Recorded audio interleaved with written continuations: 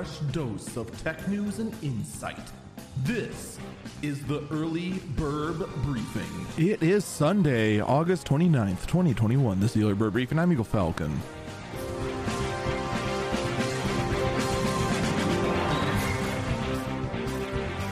I think we need to talk about the obvious drug problem that NVIDIA has right now.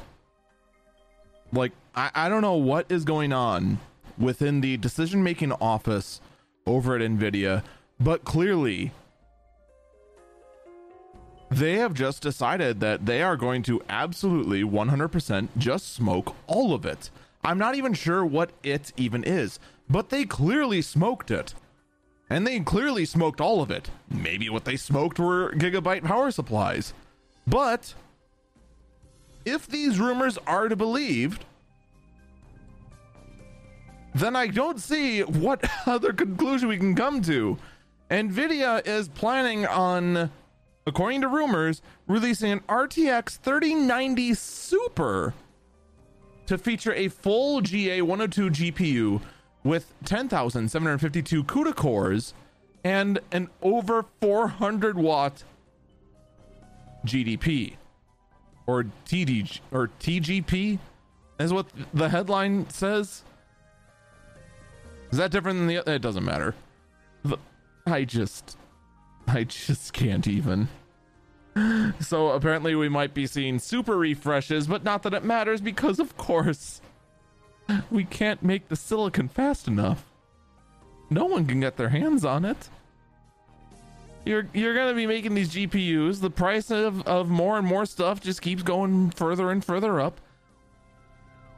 And just, it makes me sad. You wanna know why it makes me sad? Because when this first launched, before we realized just how much damage the lockdowns did to the global supply chain of everything, like, we knew it was going to be bad.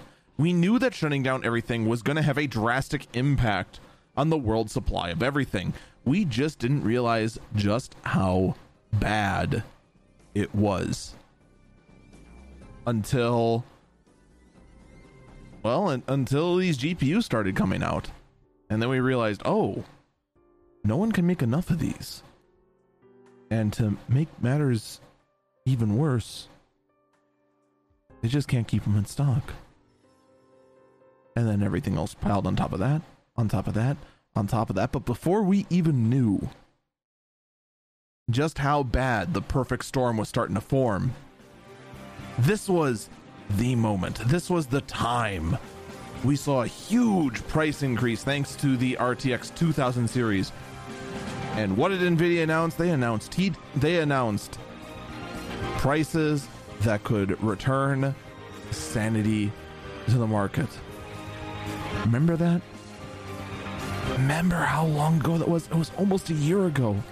Almost a year ago we lived in blissful ignorance.